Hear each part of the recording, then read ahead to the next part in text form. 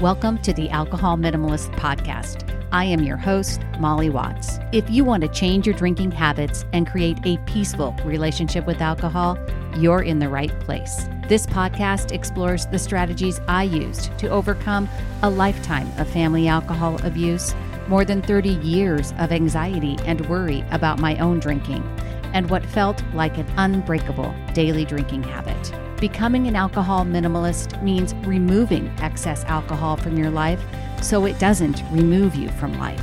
It means being able to take alcohol or leave it without feeling deprived. It means to live peacefully, being able to enjoy a glass of wine without feeling guilty and without needing to finish the bottle. With science on our side, we'll shatter your past patterns and eliminate your excuses. Changing your relationship with alcohol is possible. I'm here to help you do it. Let's start now. Well, hello and welcome back to the Alcohol Minimalist Podcast with me, your host, Molly Watts, coming to you from a really cold Oregon today. It is February 22nd, 2022. Love it. For those of you, I don't know if you remember, but 22, I said when I was launching the Alcohol Minimalist rebrand for 2022, I talked about the fact that 22 is my favorite number. So you can imagine that today is a good day when it comes to 22s. Anyway, it's also really, really cold. So before we get started on this week's show, I just want to remind you that there is a book available that I wrote called Breaking the Bottle Legacy: How to Change Your Drinking Habits and Create a Peaceful Relationship with Alcohol. It's available in ebook anywhere you buy ebooks, so Apple, Kobos, Google, and on Amazon if you're looking for a paperback, and of course Kindle as well. And it currently has all 5-star reviews, so I hope you'll check it out. I hope it will provide more tools. There's actually some free resources that you can only get from buying the book. There's links in the book to get them. And so I hope you'll go check it out, and I hope it will help you create your own peaceful relationship with alcohol. Also, if you have read the book and you'd like to leave a review, that would be wonderful, because if you do, you will be entered into the drawing every other week for some Alcohol Minimalist swag. You can also be entered by leaving a review of the podcast. So if the podcast has helped you at all, would you please, I'm begging almost, I would really appreciate it if you'd leave a review. It helps people find the podcast. And for some reason, I am like really far behind on other people in my genre in terms of the number of reviews for this podcast, even though I get quite a bit of positive response and positive feedback on social media and via email. So if you have the time and you feel so inspired, I would love for you to leave a review. And if you do, you will be, as I said, entered into the drawing for some Alcohol Minimalist swag. Today's winner is, you have to contact me. You have to reach out to me, molly@mollywatts.com, and let me know who you are and that you were the person that won for this week, that your reviewer name is, are you ready? Night One Fox 3. Night One Fox 3. All right. If you are Night One Fox 3, then please email me, molly@mollywatts.com, and you will get your Alcohol Minimalist swag. All right. On to this week's episode. So this month, despite a break last week to hear from Dr. George Koob from the NIAAA, we are talking all about emotional maturity and emotional resilience. In episode number 58, we talked about 3 key parts of building your emotional maturity skill set, and we talked about why making the connection between your habit of drinking and your emotions is so important if you want to change your relationship with alcohol. The habit evolves and gets rooted in a habit cycle, but it starts first because we are trying to change our emotional state in one way or another. Building emotional maturity, fluency, or resilience, all those terms really mean the same thing as far as I'm concerned. Some people have a strong negative association with the word maturity. Maybe you've been called immature by your parents or other loved ones, and it might have happened as a result of some less than perfect choices. So I get it. You might have a past story with the word immature. And if that's you, then choose emotional fluency or resilience. Fine. We don't need to add any drama to just naming the topic. And how fitting, right? Because drama is what we're talking about on this episode. Is drama driving your drinking? Now, I bet there are some ladies listening to this right now who are already bristling at the word drama. And let's face it, women get the short end of the stick on this one from society. There is no equivalent to the title drama queen for guys, right? Well, if a guy is being dramatic, he might even be called, rhymes with witch, which again just implies that being dramatic is somehow an emotional female trait. Well, let's just clear that up right now. Hear me loud and clear on this. I guarantee you that the kind of drama I'm talking about is 100% gender neutral, and it's the hallmark of someone who needs to improve their emotional maturity, fluency, or resilience. But nobody still likes being told they're dramatic, right? Do they? When I hear that phrase or say that phrase, what do you hear? Being dramatic implies there is an element of exaggeration, of being overly emotional, right?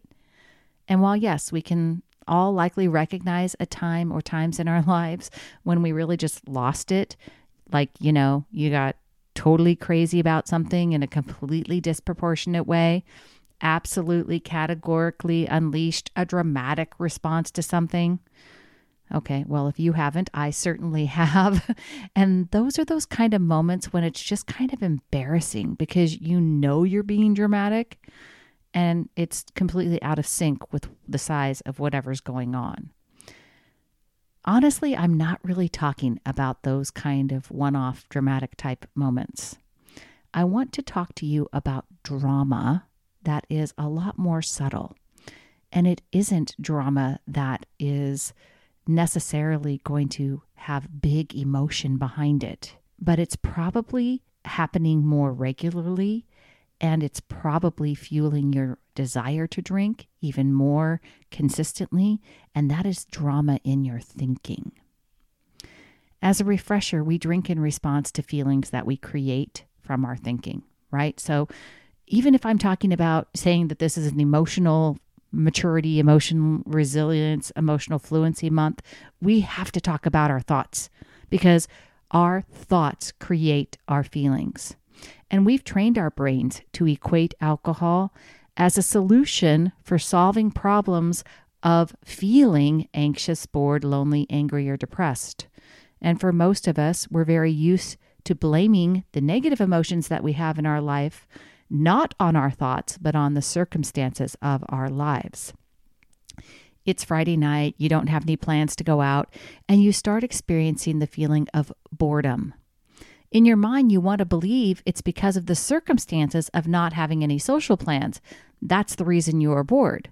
But of course, it isn't. You are bored because of what you're thinking about not having any plans. You are bored because of what you're thinking about not having any plans. You could have a completely different view of not having plans. If you've been running around all week putting out fires left and right, you might view the fact that you don't have any plans as relaxing and as a relief. Your thoughts create the feelings of boredom. Your thoughts create the feelings of relief and relaxation. So what does that have to do with drama? None of that sounds too dramatic, right? But that's just it. Drama doesn't have to always mean big and exaggerated. In our daily lives, I want you to recognize the drama that means something that is imagined, created, or produced. It means the stories that you tell yourself about your life, about your own capabilities, and about the world around you, about the circumstances. What I want you to really hear and really understand is that the choice always exists. The same choice that we are talking about on this run-of-the-mill Friday night, to think that not having plans is either boring or relaxing, is a microcosm of the choices we can make all the time to add drama or choose peace in our lives. It's also the choice we have to stay stuck in believing our past stories or choosing to believe in something new and different. When I was preparing this episode, it reminded me of a quote from the book Chasing Cupcakes by Elizabeth Benton. And of course, I've shared the book on the podcast numerous times. I've shared her podcast, Primal Potential, and I will link it in the show notes.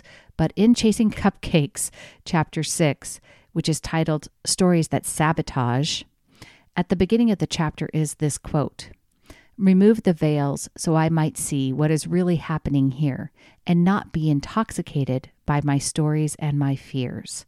Elizabeth Lesser. Let's hear it again. "Remove the veils so I might see what is really happening here and not be intoxicated by my stories and my fears." Drama doesn't have to mean that you act in some loud, exaggerated, emotional, out of proportion way. Drama can simply mean that you create stories in your own mind that aren't true, and yet they influence every decision you make. Here's what Elizabeth says in Chasing Cupcakes. Quote, "You are constantly telling yourself stories about who you are, how you act, and your patterns, abilities, and limitations. You tell stories about what you're capable of and what your future looks like, what you're good at, bad at, and everything in between. You manufacture stories about the people in your life, their intentions, and their feelings. I do it too. These stories box you into a familiar experience and a limited scope of behavior.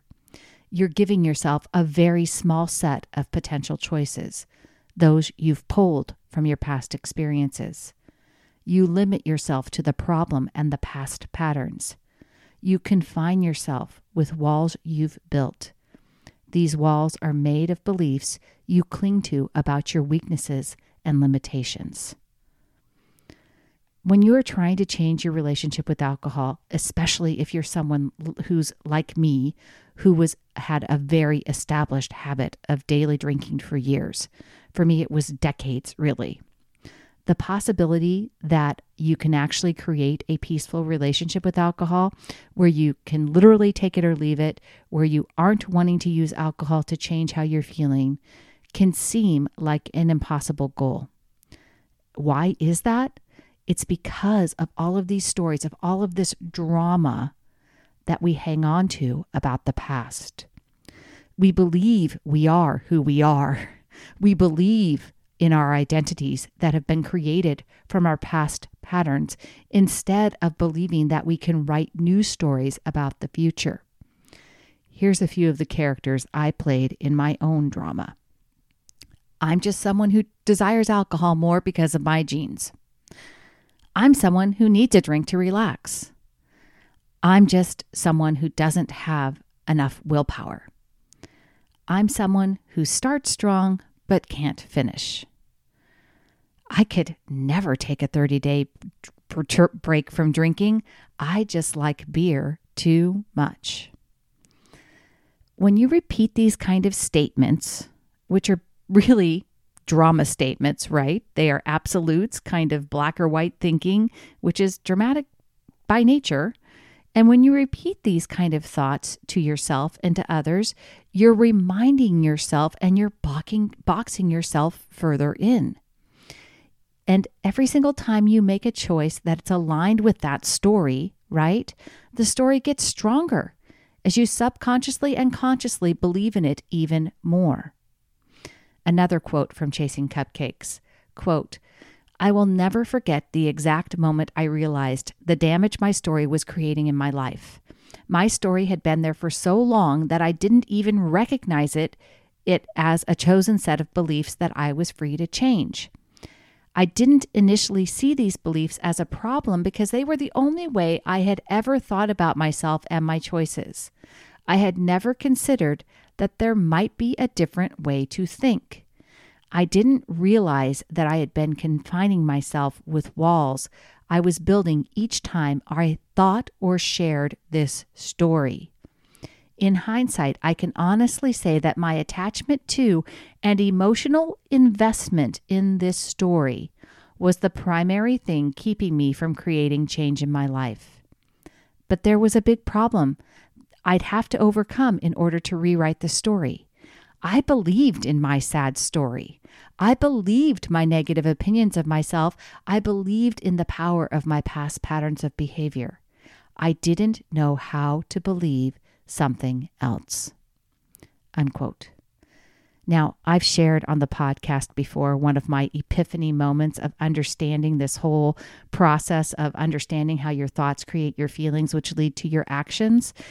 And it was a time when I was driving home from work and had just been learning about the model and about the behavior map result cycle.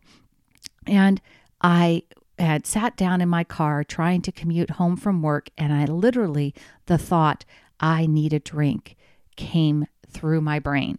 All right. Because I was in the process of learning, I took a moment and I observed that thought. I saw the thought. I saw it as a sentence in my brain. And I really understood, I witnessed right there that as the thought came up, if I just allowed that thought to be there, if I didn't question it, if I left it to its own devices, if I accepted it as the truth, I believed in it and I felt a strong desire to drink, right? Because need is more dramatic than want, right? I used to teach my kids the difference all the time when they were little because they'd tell me I need new shoes when they really just wanted the latest model of Nikes. And we discussed the difference between need and want. And you have to look for the same kind of drama that you are applying to the thoughts and stories that you tell yourself about yourself every day. If you allow yourself to use more dramatic descriptors, you're going to box yourself in. The problem for most of us, definitely was for me, is that I didn't know how to believe anything else. And so I kept trying to change my behavior without changing my thinking. And that's why I was unsuccessful at sustainable change for so many years. Here's what Elizabeth Benton says about that from Chasing Cupcakes. Quote, when you try to change your behavior without changing your story, you're asking for struggle, frustration, emotion, and inconsistency. You're asking for doubt. You're asking for excuses. If you want to change your behavior, begin by changing your story. Just like you created and reinforced the story about the problem, you are 100% capable right now of creating and supporting a story that reflects what you want and where you are going. You are 100% capable right now of letting go of the story about where you've been and what you don't want. Unquote. You have to start small. You have to meet yourself where you are at. I couldn't convince myself when I was regularly drinking 3 drinks per night that I wanted an alcohol-free night more than that. I didn't. I wanted to drink more than I wanted to not drink. What I could believe that I was capable of making a plan ahead of time for 3 drinks, because that's what I was drinking already, and that by planning ahead, I was learning and training my brain to use the logical prefrontal cortex that I was learning about to create a new relationship with alcohol. I was becoming someone who was capable of making a plan and sticking to it. I could believe that. I could believe that I was becoming someone who keeps promises to myself. Those were the types of thoughts that I could believe in. And the thing is, if you know that you're lying to yourself, you aren't fooling your brain. That won't work.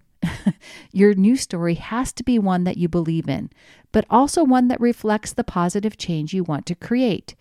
Don't be traumatic. Don't go all in. Got to be perfect, right? You need to meet yourself where you are at. Start there and figure out something that you can believe in and work from there. What you've experienced isn't who you are.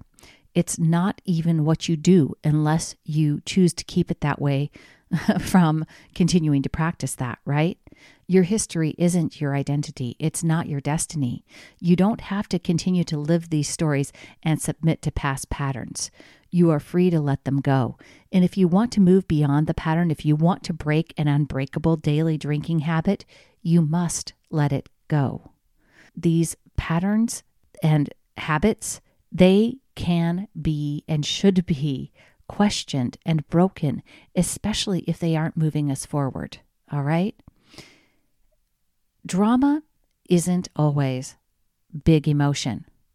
Drama is really a lot more about imagination and stories and what we're telling ourselves, right?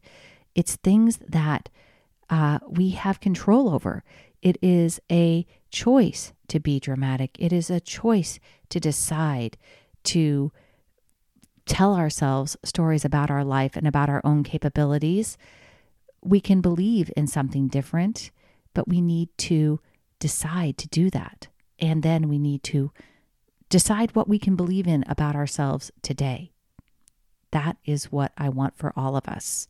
And drama simply doesn't help.